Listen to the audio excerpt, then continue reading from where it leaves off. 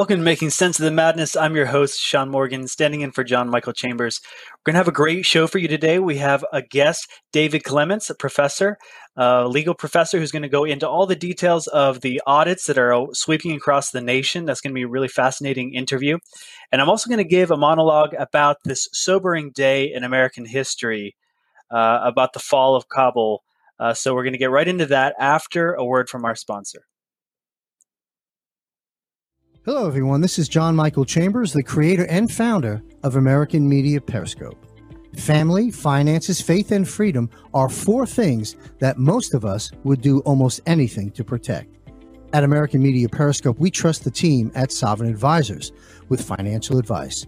With over 27 years of experience, a team that believes in people over profit and shares our views that family, finances, faith, and freedom need to be protected, can help you protect your finances from erosion due to governmental policies that are out of our control. What is in our control? Our own decision to act or to not act. At American Media Periscope, we encourage you to act. Action changes things. Call Sovereign Advisors today, ask for Dr. Kirk Elliott, and start working with a team that will help you protect your retirement assets while sharing your desire to protect family, faith, and freedom.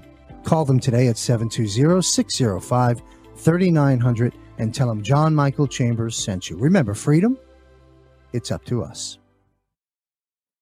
Well, the illegitimate President Biden seemed very confident that things were going to go smoothly with the withdrawal from Afghanistan. Let's see video of what Biden had to say previous to the fall of Kabul.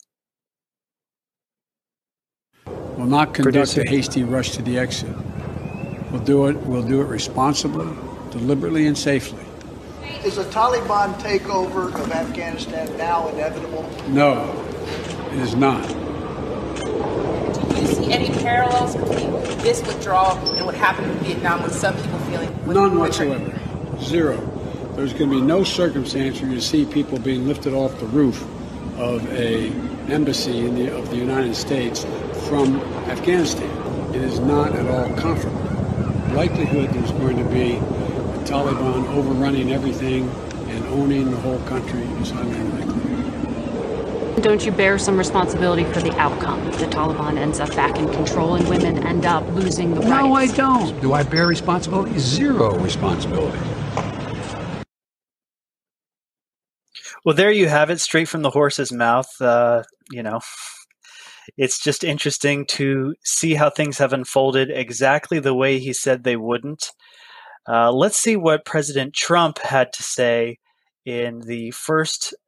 Producer, you can play the first image, and I'll read out loud. Can anyone even imagine taking out our military before evacuating civilians and others who have been good to our country and who should be allowed to seek refuge? In addition, these people left top flight, and highly sophisticated equipment. Who can believe such incompetence? Under my administration, all civilians and equipment would have been removed. And President Trump had a lot to say on the situation as it was unfolding.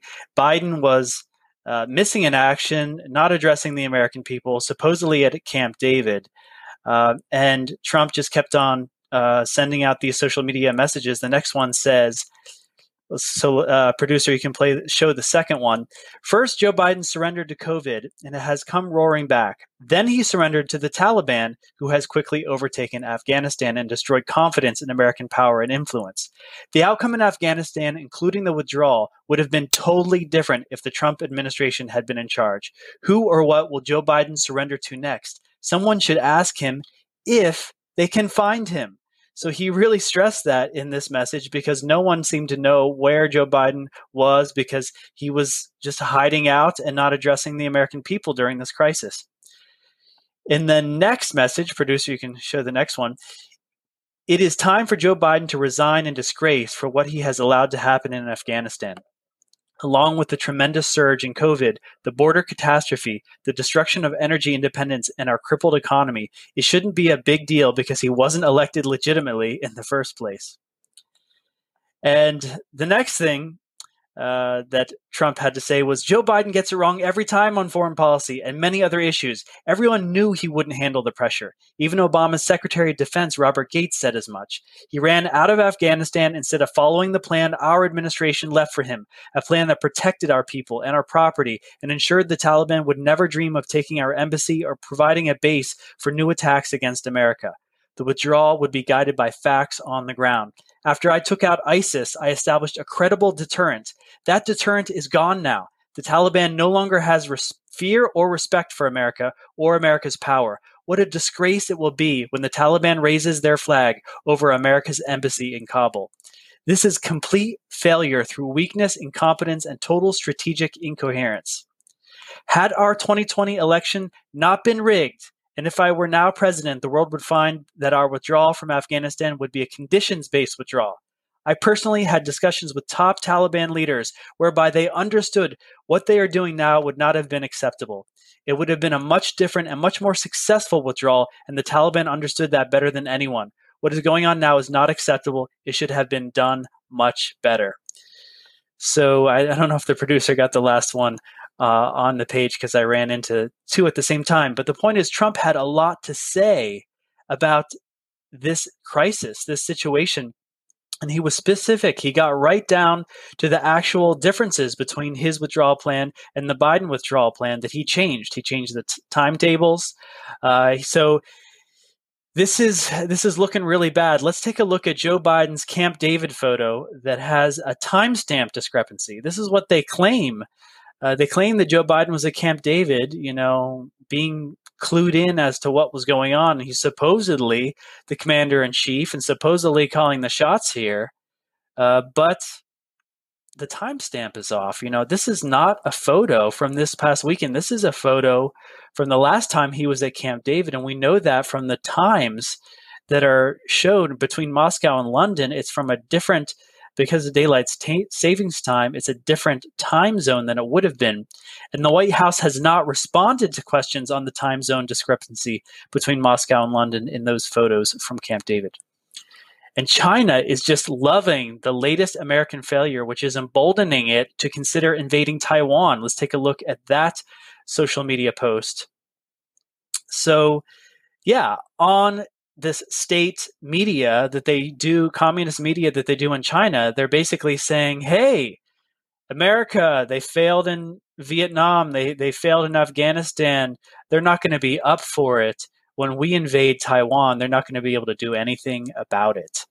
That's the way China feels about it. And China, they've been doing a strategy to ally with the Taliban for a long time now as part of their Belt and Road Initiative. They're going all over the world, trying to exploit countries for their resources. And Afghanistan borders China. This is a country that's very important to China.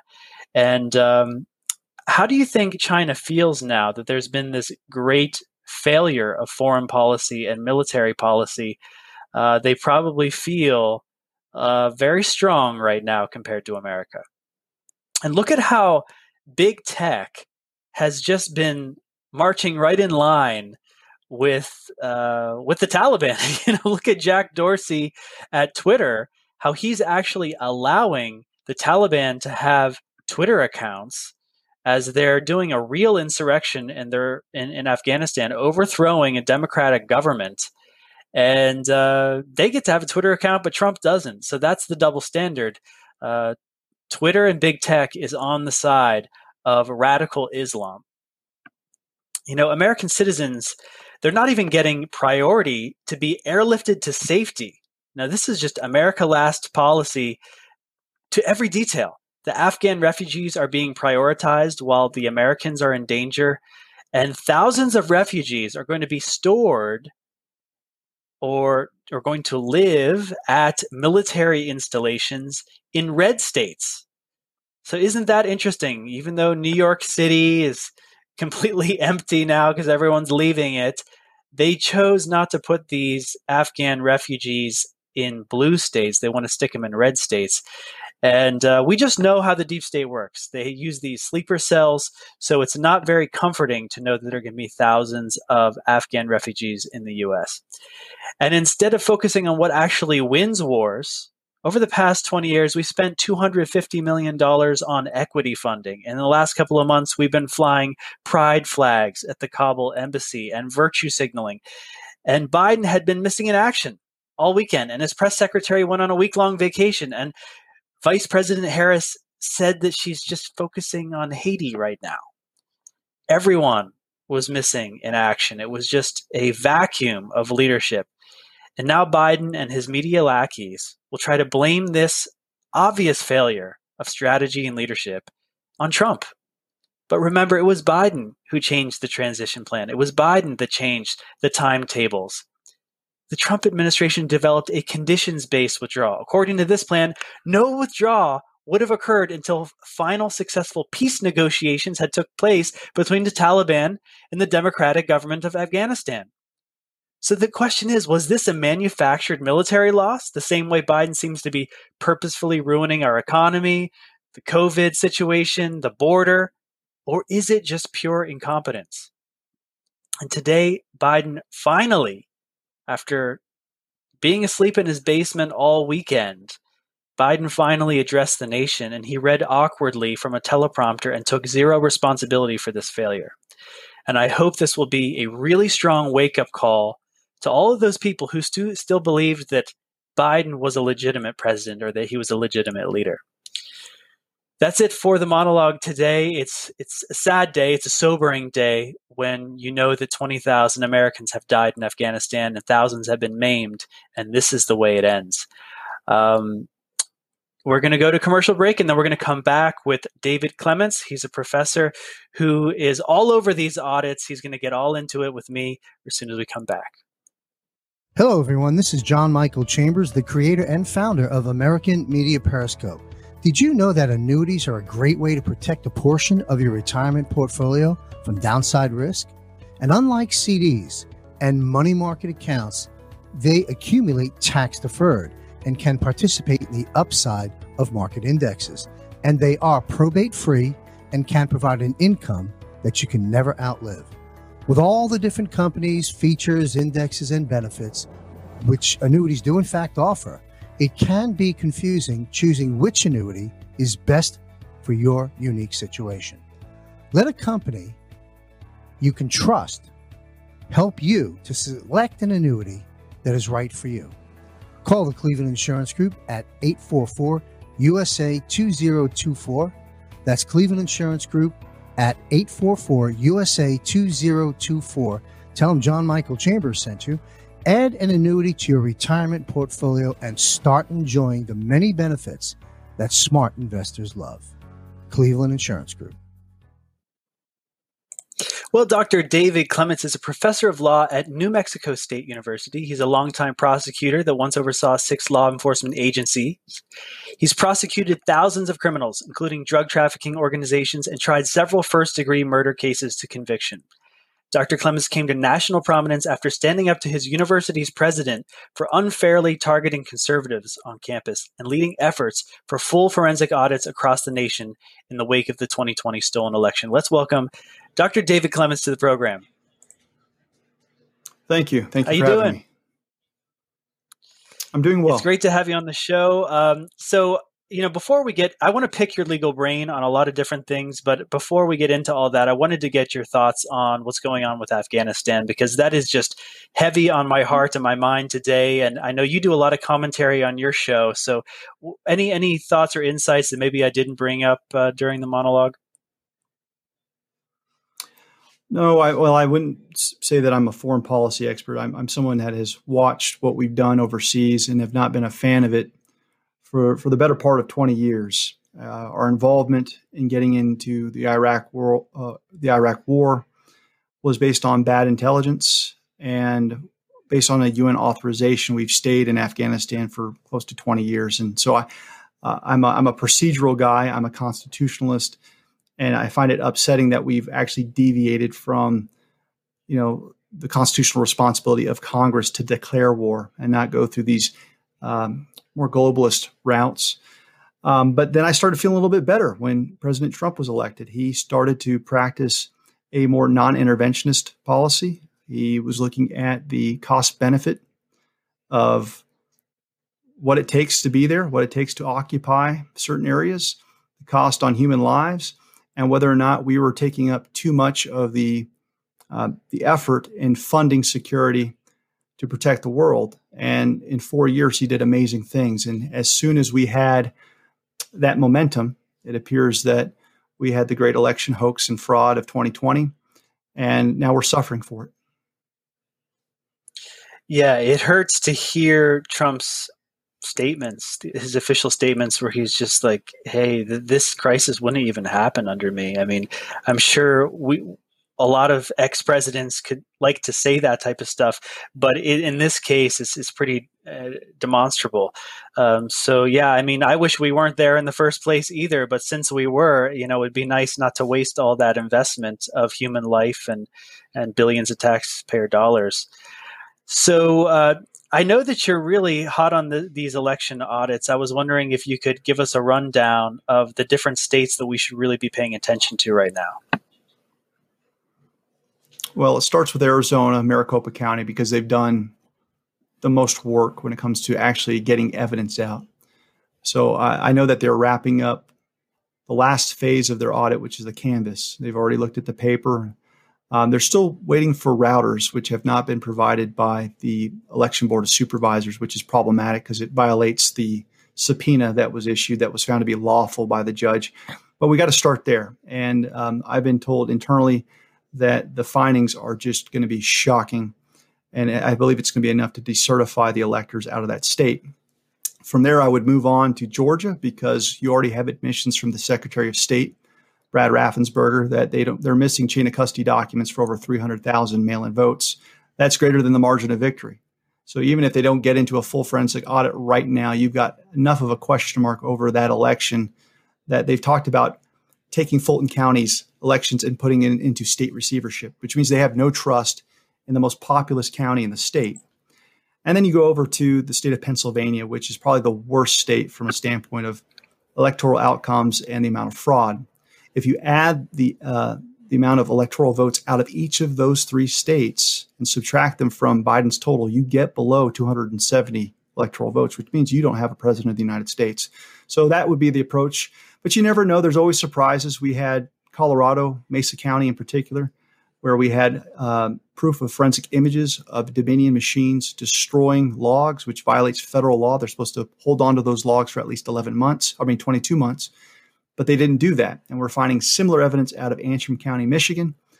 So the take home I would give your viewers is that under Throckmorton, which is a U.S. Supreme Court case in the 1800s, still good law, and tens of thousands of cases dealing with fraud vitiates all. It destroys all.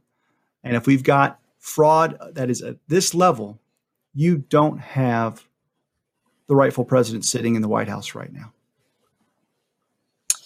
There's the mainstream media likes to repeat this talking point that it doesn't even matter if things were off. They don't like to admit that anything bad happened, but they're like, even if it did happen, you can't do anything about it now. And they're trying to focus on this idea that there's no precedent.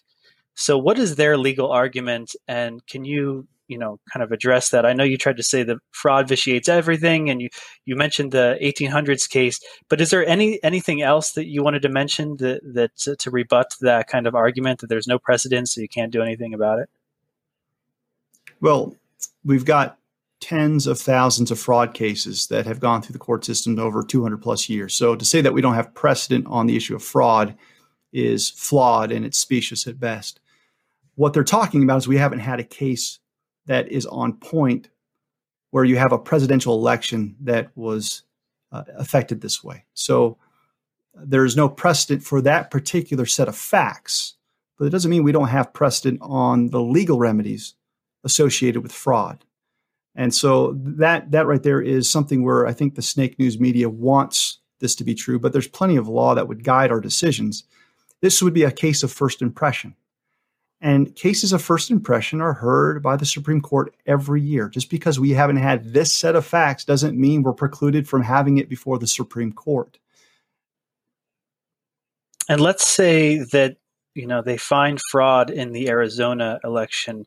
What would be the legal process to address that at the state level, and then and then maybe making it to the Supreme Court level?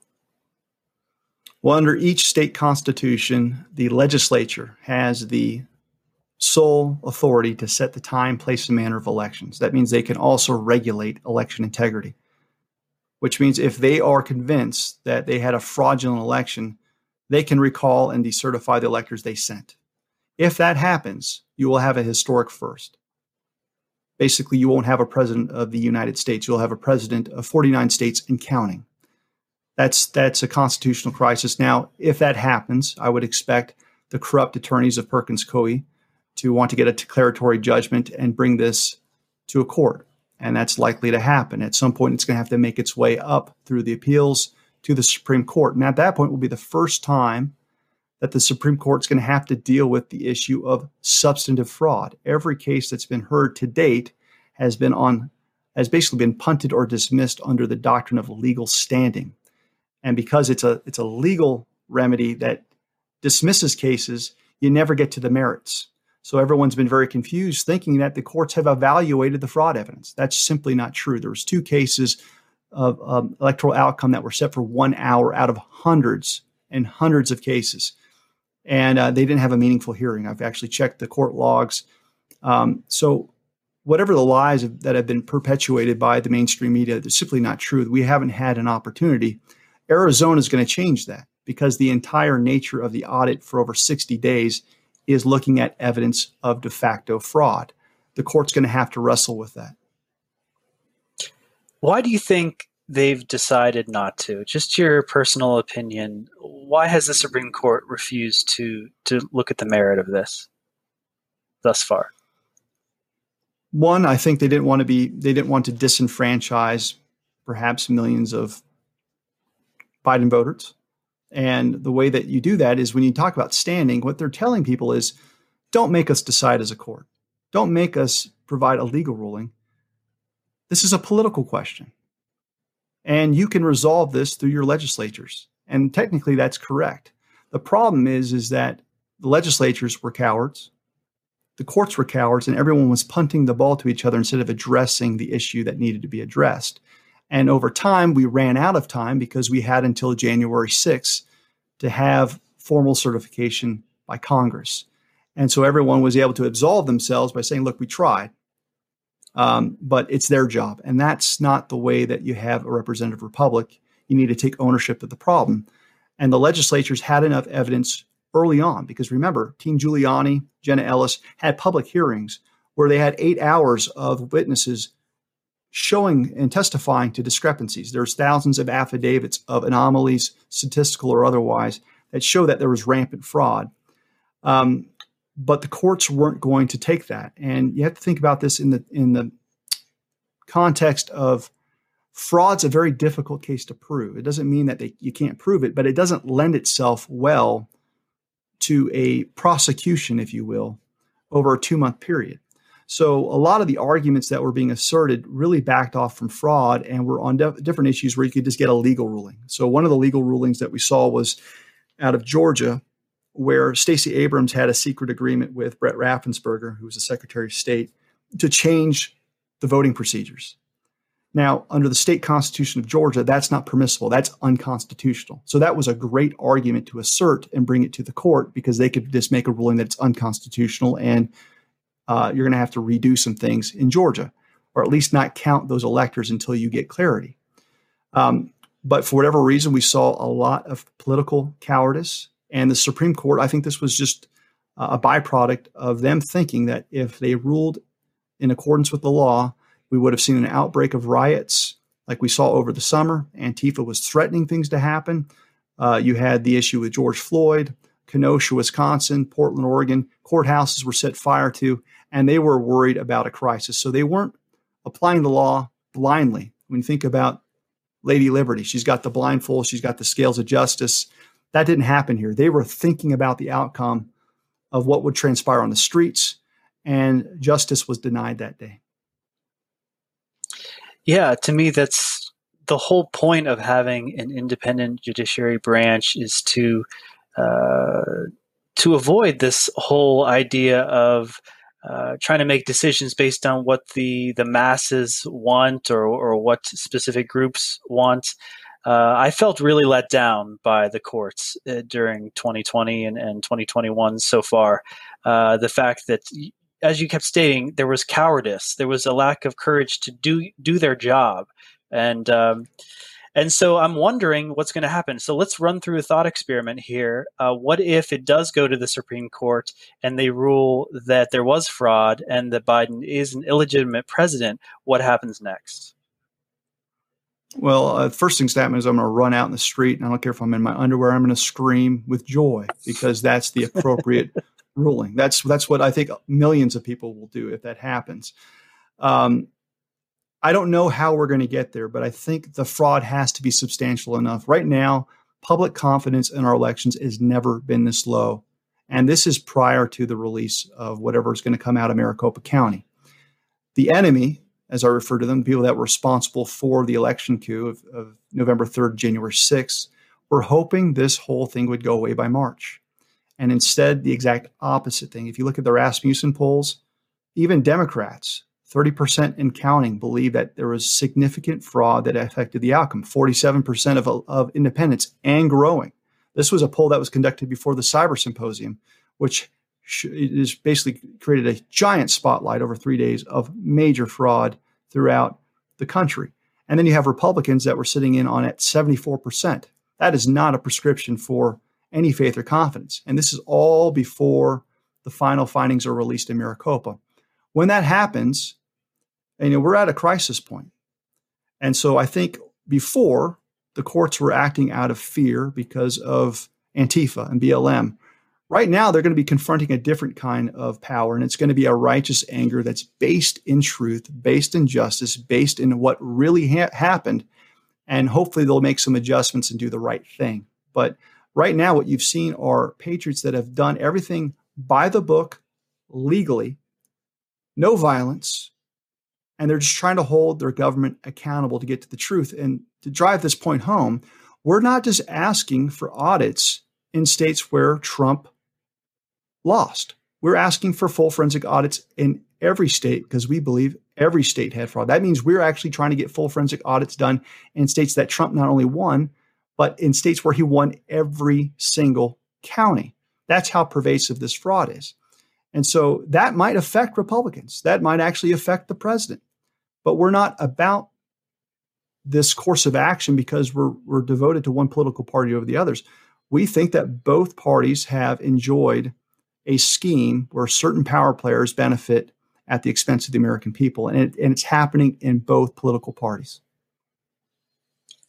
So let's say the Supreme Court rules there was fraud. Would there be Trump being reinstated? Is that possible? Could there be a revote? What are some different scenarios? It depends on how precise the evidence is. So if we just have a giant mess, but we can't really articulate the number of votes that Trump got in his tally versus Biden, reinstatement might not be the right remedy. But if there is cyber interference, which has been suggested by Mike Lindell and many others, and you can't identify the precise amount of votes, you don't need a new election. Just make sure that the right person is put in office.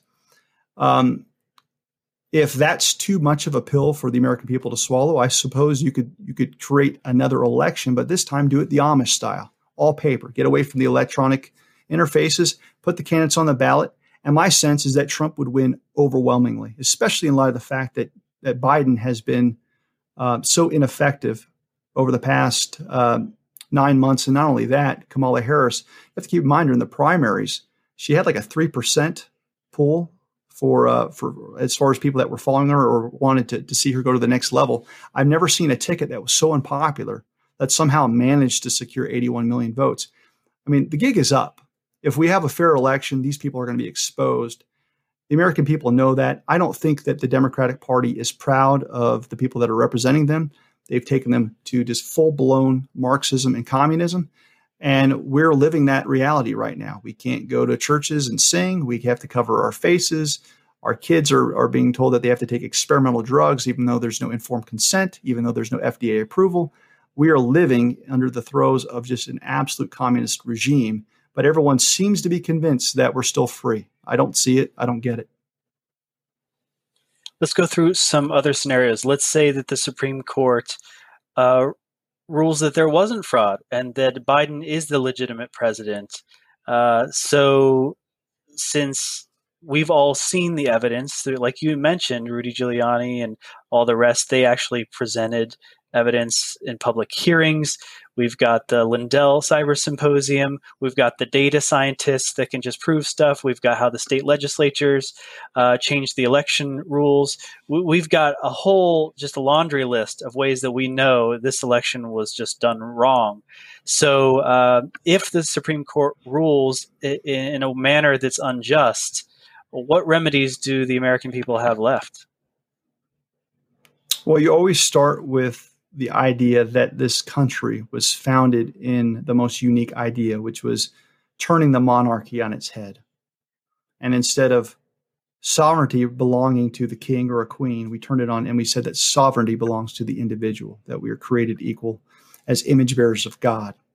And with that, we will consent to be governed. So at the end of the day, even if the Supreme Court has run away with madness, they still answer to we the people. And so should the legislature. So they're going to set the stage for something that will be truly revolutionary if they were to do something so absurd. If somehow we were still sheep and we haven't woken up by then and we haven't demanded accountability from all three branches, welcome to not the United States of America, but the United States of Communist China, because that's where we'll be. So hopefully, if the Supreme Court does the wrong thing, then the American people could just try to find a remedy through the states. Maybe through their governors and legislatures, they could try to disobey a federal government that they believe is illegitimate or something like that. Yeah, well, there's the concept of nullification. You have to understand that the court's jurisdiction is set under Article 3. And the extent of the federal government's power is confined to Article 1, Section 8, which sets forth 18 enumerated powers. It deals mostly with national security and the governing of free trade. That's it. All other powers are left to the states via the 10th Amendment. And so the way that we sold the growing of the states to join the Union, if you look at the ratifying conventions out of Virginia and Kentucky, Madison and Jefferson already had this conversation. They're saying, look, if you see that the federal government's gone too far or the federal judiciary has gone too far, you are duty bound to resist. So it's an exercise of your own sovereignty from the state in which you reside. And so what you're going to have at that point are likely the red states that don't want to succumb to the fate of Marxism, saying, no, you're outside of your federal authority and we're actually acting constitutional, even though you can declare what we're doing unconstitutional. They have their own sole authority to make the same judgments to ensure that checks and balances are observed. And there could be secession. Well, I don't know. I mean, anything's a possibility. This is something that, that Abraham Lincoln dealt with.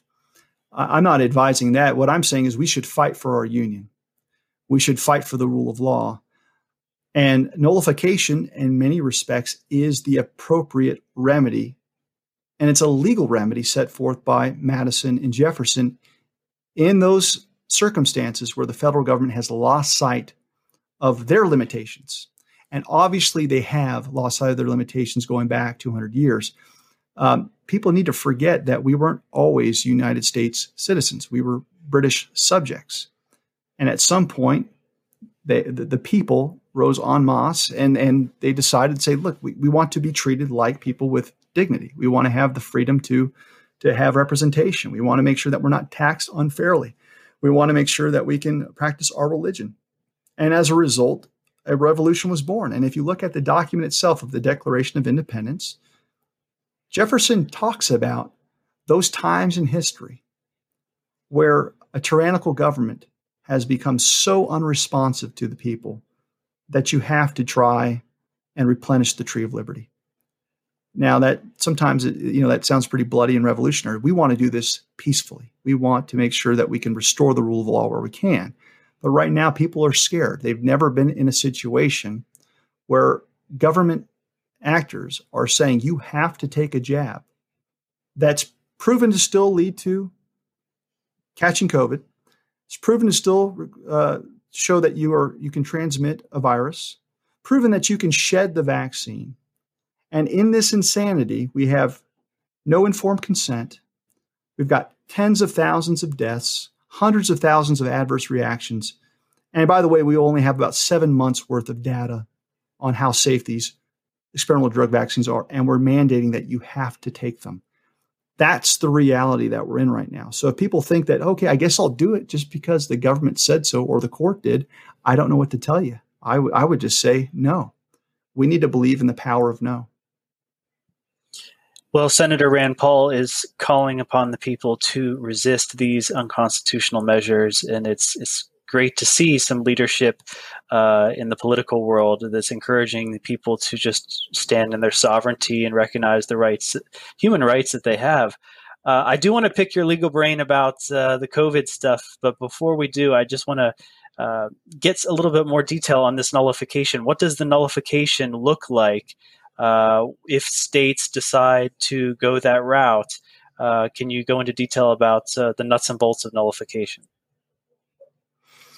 Well, it's imbued by the philosophy of natural law. You have to understand there's different types of jurisprudence philosophies. You've got living constitutionalists, you've got natural law theorists. If I had to give you a bumper sticker explanation of natural law, it would be best be articulated by Thomas Aquinas. And basically it just says that an unjust law is no law at all, and you're duty bound to resist. So what I like to look at is what is the power that we've granted. And we used to have mechanisms in the Constitution that would safeguard our sovereignty as state citizens. So back in the day, maybe many of you might not know this, the way that we elected our U.S. senators was very different. We have the 17th Amendment, which changed that, and that was in the early 1900s.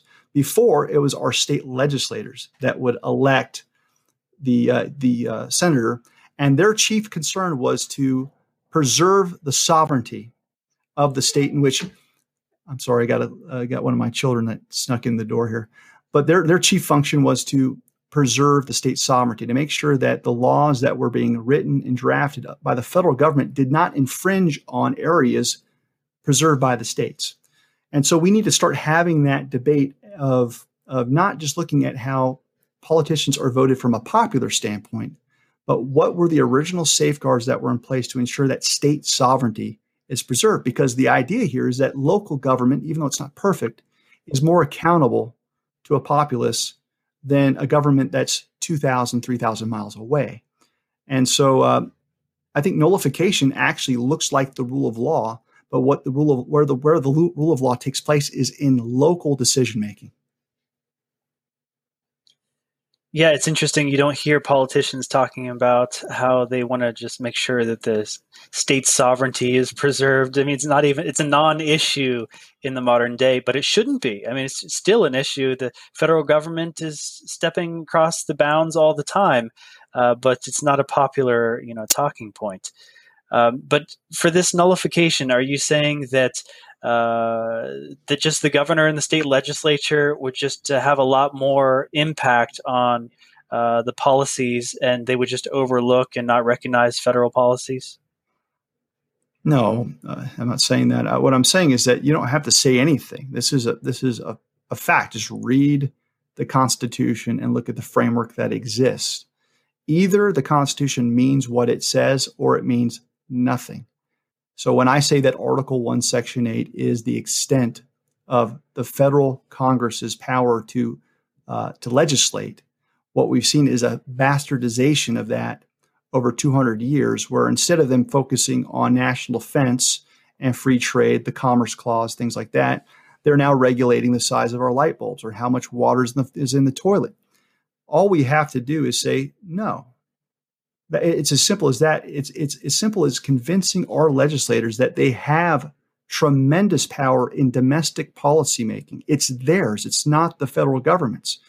But we've been convinced over 200 years. The stuff we're talking about right now was not of any confusion or of any consequence to the founders, and probably most of our legislators the first 120 years of this country's founding.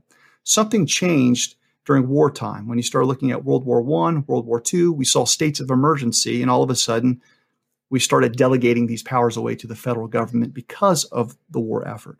And we never dialed it back to the proper role of the state legislature. The state legislature, in theory, should be the most powerful of all of the branches within our federalist system. How do we wake up the legislatures to that reality? Speak truth. Stop being a sheep. We've got too many people that are consumed with their comfort. They want to watch Netflix. They want to eat good food. They want to be distracted. And so what we've done is we've created a culture of apathy where we want someone to solve our problems for us. Now we're not aware of what the problems are. We can't even have a meaningful discussion. And most of our politicians don't know what the problems are because they delegate all of their power to administrative agencies who draft rules, and they're created by rule makers that are unaccountable to the electorate. So it's great. It's a great way to do government if you want to be an incumbent and be in office forever. But it's a terrible way to govern if you want to be knowledgeable of the issues, know about whether your law was wise and is having great impacts on the people.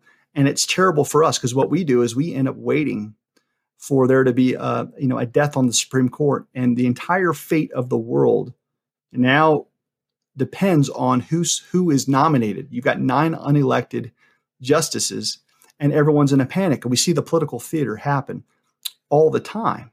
So what we want to do is take away the decision-making process from unaccountable people and leave it to where it was intended to be, which is through the state legislatures, where we can touch our representatives, we can visit them, we can apply pressure to them. And in the event that they do a poor job legislating, guess what? We can vote those bums out of office. That's what it looks like. This is about reclaiming the existing structure that we already have. It's not about trying to make things more complicated. We don't need to reinvent the wheel. We just need to use the system we already have and maybe take away some of the bells and whistles that we added, like the Dominion voting machines. So we talked about a couple of different options. We talked about if the Supreme Court rules that it was fraud, talked about the idea maybe they rule it wasn't fraud. And what if they decide not to rule? Is there anything you want to mention about that scenario? Or would that also be pretty much same option? The states could take things back. And then I'll add one more just variable here. What about the idea that there was foreign interference here, and then perhaps the military would want to get involved to set things right? Well, these are really good questions. They're hard questions. I'll do my best because, again, this is a case of first impression. And so we're kind of walking through and applying concepts that might apply, but none of us have crystal balls. So if they don't decide, if we're at an impasse, something's going to have to happen. I don't know what that is, but you have to understand that because we're a federalist system, that just simply means that we answer to 2 sovereigns. We answer to the sovereign of the state that we live. Usually it's determined by the driver's license that you have, and it's established by your domicile. Where do you intend to live? But if you're also a citizen of the United States, you also have certain privileges that come from that. And so if you've got an impasse between the two, usually the Supreme Court is the arbiter of that. If the Supreme Court fails to act, you're going to be in limbo. And that might not be a bad thing because you're going to see a greater self-governance. You're going to see laws that are going to have to be handled at a local level. You're going to have legal disputes decided primarily through state courts instead of the Supreme Court. And I think originally that's what we wanted. It's very rare to have cases go to the Supreme Court in the founding. You had usually disputes or lawsuits between the states themselves, and you'd have to have some resolution there. But legal issues as to the constitutionality of things, most of that was handled in-house. That's changed over the past 100 years, but I think it's kind of like the idea of gridlock. Sometimes when people can't have bipartisan effort and nothing gets done, sometimes that's the best protection. Gridlock is often the friend of liberty. And so maybe that gridlock will actually help us preserve some of our freedoms until we figure out what to do. So that was the first thing. And I think your last question was what? Foreign interference, military law. Okay. That changes the calculus, right? I know that there was an executive order that was signed in 2018 that dealt with the very issue of foreign interference, right? And that provided tremendous power for the President of the United States to do certain things in the event that there was foreign interference. The question is, did the President sign the Insurrection Act, or did he sign something that would have given him authority? I don't know, because I don't know him personally. I've had dinner with him, but that's the extent of my conversations with him. I hope and pray that something was done, and there's been a plan that's outside of my efforts to get audits done. But I'm working under the basis that irregardless of whether that's true or not, it's an inescapable fact that Donald Trump won the election. So to me, he's president. Just because someone committed fraud and propped up a liar doesn't make him president. And so I'm going to do everything I can to ensure that I get my president restored. And I hope that all your viewers and listeners will join me in that effort, not because it's Trump, it's because it's an inescapable fact. And so you have your own show, Professor's Record. You're interviewing people. What are your other efforts in this regard? I've got a couple things on Telegram. I have a channel called The Professor's Record. That's probably where I'm most active. I've got a channel on Rumble, The Professor's Record, and I've got a website, theprofessorsrecord.com.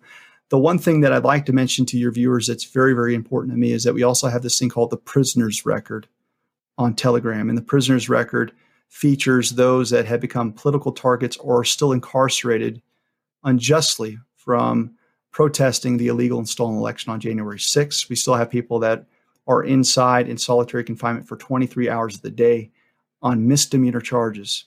Misdemeanor charges when exculpatory evidence has been denied. They haven't provided all the video surveillance showing how many officers were removing barriers, which would destroy the case of trespass because it shows that it was authorized for them to come in.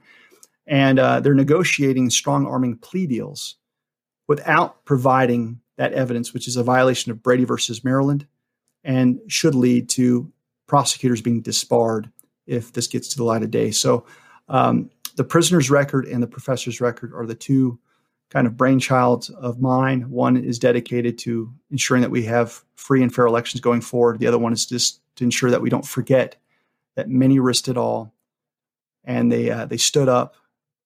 And there's hundreds of thousands of patriots that wanted the rule of law to succeed, and instead of that happening, we saw what amounted to a false flag on January 6th.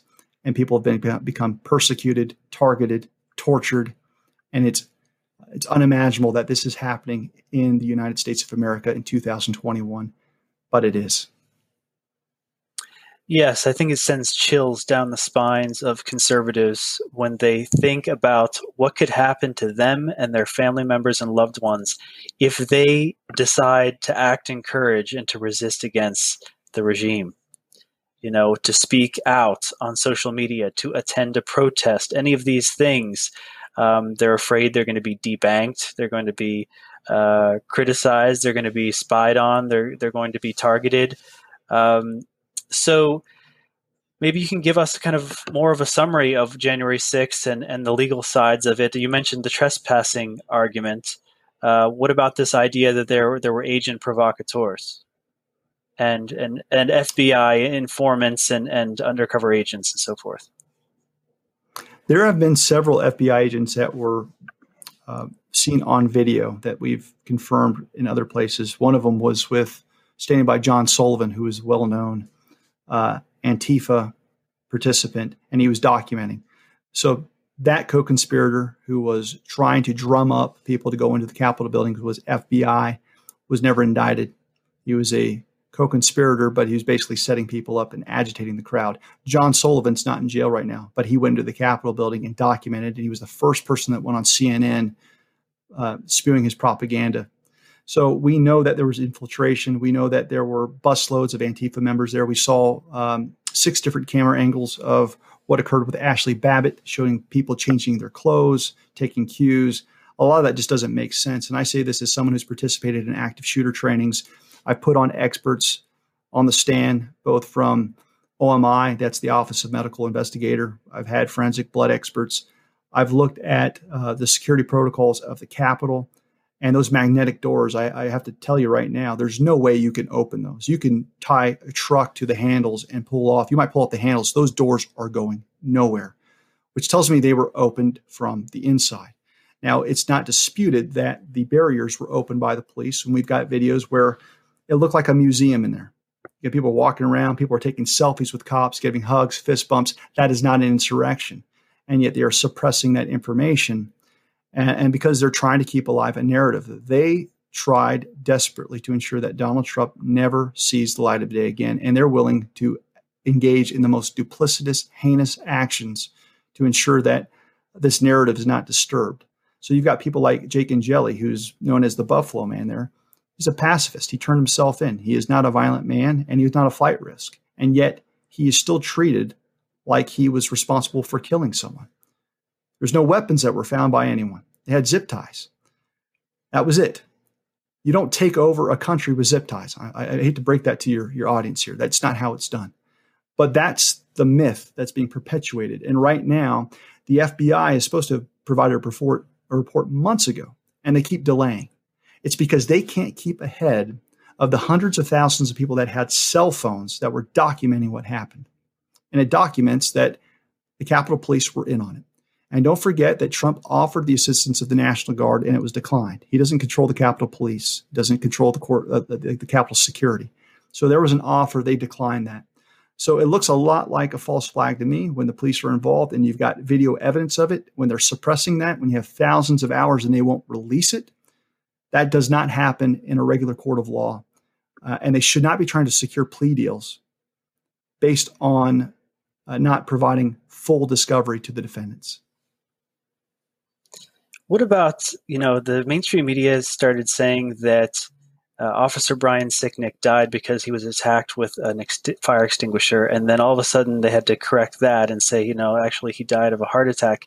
And then you had some police officers, that were, they said they were dead, but then they said that there were suicides, and then the suicides just kept on stacking up. It's like 1, 2, 3, 4, 5.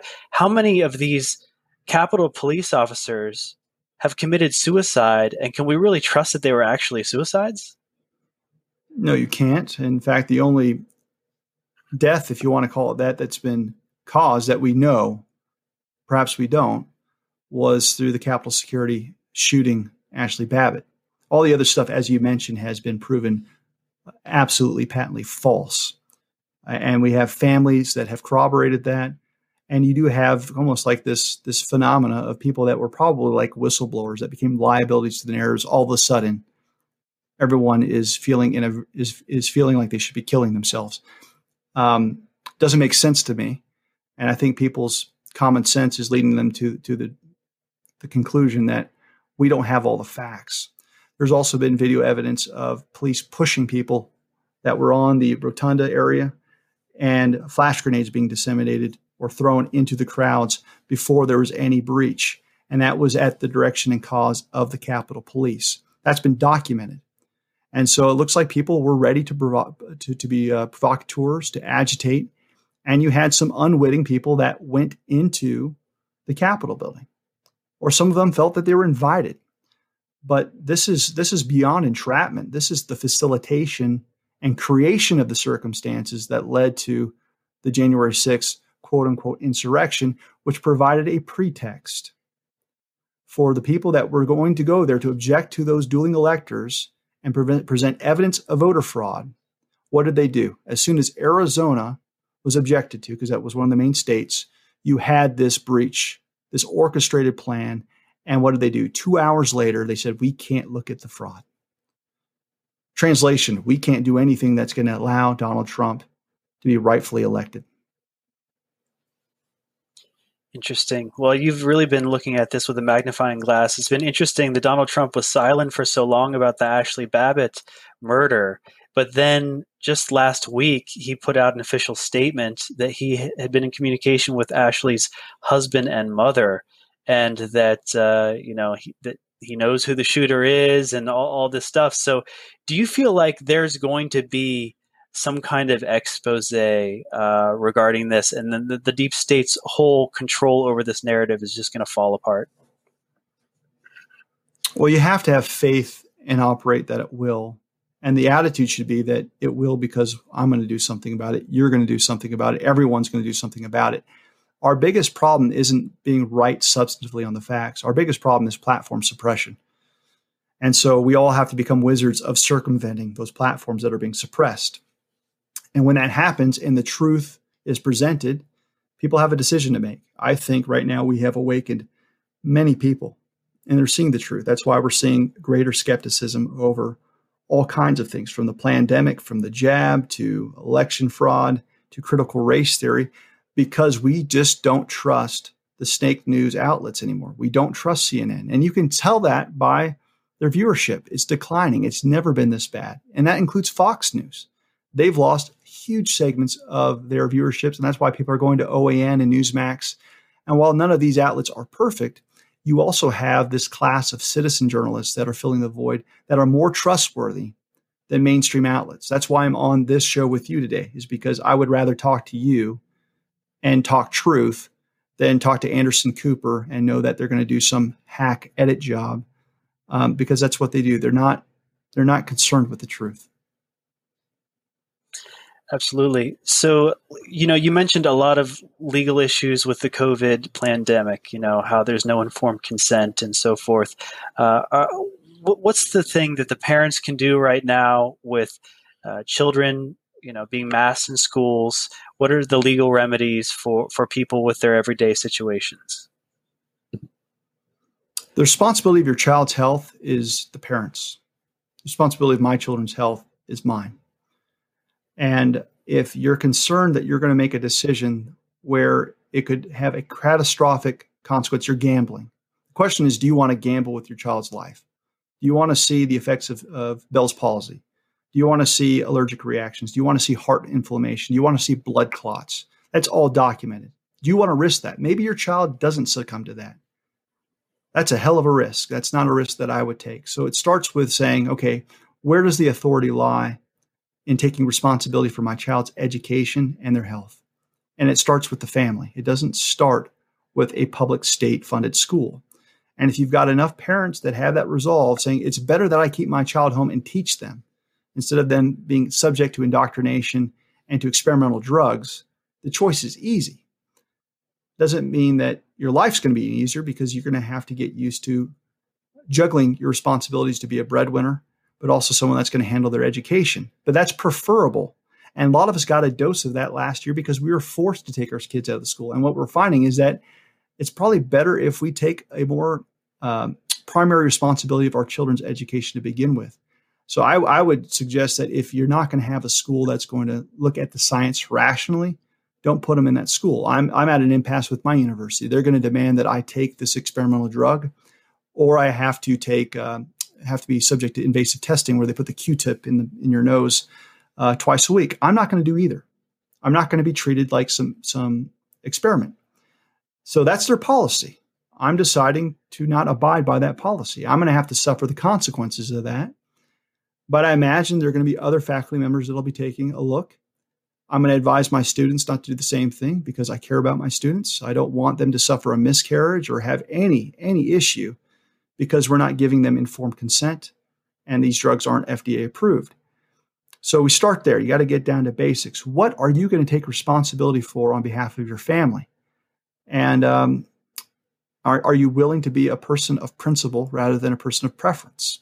And I think if you're a person of principle, you'll never regret the choices you make. Yeah, I think a lot of people are in fear. They're used to the way things are where they send their kids to school and the government babysits them so that they can go to their corporate job and they can make money to try to survive. And that was working out to a great extent. And then this happened and they're like, well, what do I do now? I don't want to lose my income, right? It's a fear-based mentality.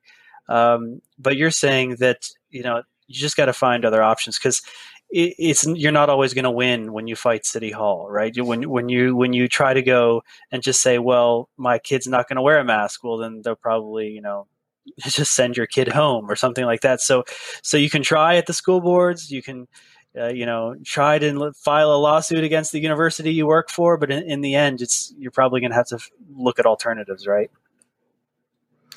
Well, yeah, I mean, I know that this isn't sunshine and rainbows. I get that this is hard, but what I'm telling you is I'm going to do what I'm telling you. This isn't someone that's got any sense of job security. I'm not tenured.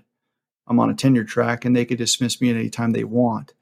But I know my mind, and I know what I'm going to do for my children. And right now is we need to model that courage, because courage is contagious. And if you don't like your options, you can always create another option. That might mean that I have to get a job delivering pizzas as a second or third job. That might mean that I downsize. It might mean that I have to have a very simple life where I don't have all the amenities. At the end of the day, you have to protect your health, though. Because if we're all in this rat race to make money, and then you make a monumental mistake that's life altering, you might be in a position where, even though you've got a great job and you've weaseled your way in there to keep your security, you're still not making enough money to cover your medical expenses. People need to think through these problems. So I know it's not an easy choice, but if the world is ending, I would rather be one of those few individuals that keeps his head up high and looks people in the eye and is sure of, who I am as a person. I'm not going to let someone define that for me. And we need to be people of faith. We need to have an understanding that telling the truth matters, even if it hurts. I mean, your soul deteriorates if we keep buying into these lies and this propaganda. We act differently. We act as informants. We start telling on people. We're looking around and we don't trust anyone. It's a toxic community. And if you're old enough, you know that this wasn't the way it was 10 years ago, 15 years ago, 30 years ago. And we've lost that. Now we're all citizen snitches. So if that's the path that we're on, well, damn our comfort, damn Netflix, damn, the distractions. I would rather feel a little suffering and fight for something real than to be treated as a servant class citizen. Yes, there are risks, and we have to be real with our audience, and because you have a platform as well about the risks that you take, with your reputation, with becoming a target, and all of that stuff. But I'm like you, I've gone all in on this. I've put my name and my reputation out there, my stance on vaccines and all the taboo subjects. And so now I've made myself kind of unemployable by the Fortune 500. But I'm optimistic because there are millions of Christians that I could work with, related to my spiritual work that I do. There are millions of conservatives that I could work with the political work that I do. There are millions of us. We have our own patriot economy that we can work with each other and create value together, instead of thinking that we need to be dependent on the state or dependent on corporate America or what have you. So, I think we do have to take a stand at some point. Otherwise, we lose our republic, we lose our health, we lose our families. So I'm with you there. And any final thoughts about any of the topics that we touched on from the audits? Anything you wanted to mention that you didn't mention about the audits or the pandemic legal remedies before we wrap up? All I would just say is just think in basic foundational thinking. Always tell the truth. Tell it at the dinner table. Tell it at the school board meeting. Tell it to your employer. And if we all did that, we would live in a reality that is true, not something that has been presented as truth through a propaganda apparatus known as the mainstream media. We need people to wake up, and we need you to be encouraged, because we're in a much better circumstance than we were back in January. It may not feel like it because we're in the crossroads of what is going to happen for this nation. And it's very tense. People can feel it. We feel like we're in the midst of a really, really powerful struggle, but we are so much more aware of our circumstances now than we were last year. A lot of us were operating under the auspices that, Republican Party good, Democrat Party bad. Fraud only happened in a few places, not all over the country. We trust Dr. Fauci. All of that's changed. All of it has changed. And you've got a citizen class that has become an expert on a lot of the topics that we're covering. And we're talking about moms showing up to school board meetings that know that critical race theory is toxic. We've got doctors that have finally come out saying, look, I can't do this. I can't recommend this. There's no scientific literature that tells me what I'm doing. And people are finding their courage. So what I would leave your viewers with is find your courage, step up, and be remembered somehow in the history books, because if you're silent, you're complicit. Absolutely. Dr. David Clements, Professor's Record, thank you so much for being on the program. Thanks for being a true patriot, helping to wake up the country, save our republic. We'd love to have you on the show again, so we'd love to talk to you as things develop, pick your legal mind. So thank you so much, Dr. David Clements. We are going to commercial break, and we'll be back for my final thoughts. Hello, I'm Mike Lindell, inventor of MyPillow. Thanks to your support, you've helped make MyPillow become one of the fastest growing companies in America. Over the last 12 years, you've helped MyPillow create thousands of jobs right here in the USA. When I got MyPillow, I'm asleep almost immediately. I stay asleep at night and I wake up more well-rested in the morning. That's why I invented MyPillow. My patented fill adjusts to your exact individual needs and helps keep your neck supported and aligned. I'm interrupting this commercial right now. Retailers have canceled MyPillow, and to thank you for your support, I'm going to pass the savings directly on to you. Go to MyPillow.com right now to get deep discounts on all MyPillow products. For example, you can get my premium MyPillows regularly $69.98, now just $29.98, the lowest price ever. For the best night's sleep in the whole wide world, visit MyPillow.com. Helping their customers achieve global connectivity is the driving force behind this brand story. Satellite phones from Whenever Communications provide voice, SMS, and data services without the need for cellular network. So travel with confidence, knowing you're covered absolutely anywhere on Earth.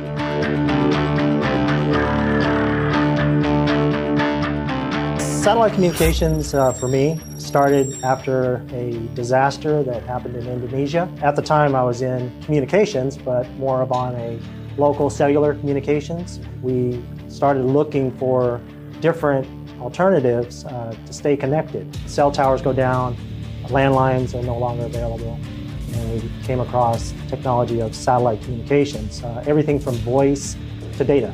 We give people the ability to communicate wherever they want to go, whether it's just helping somebody work remotely or stay safe or feel safe if they're going offshore or have more redundancy for their business. So being able to give people that communications and reliability is really a joy of mine. Visit privatesatphone.com today for a free satellite phone with the purchase of a monthly service plan. Welcome back. We covered a lot of ground today. In the monologue, I broke down how and why the illegitimate Biden regime has completely failed in Afghanistan.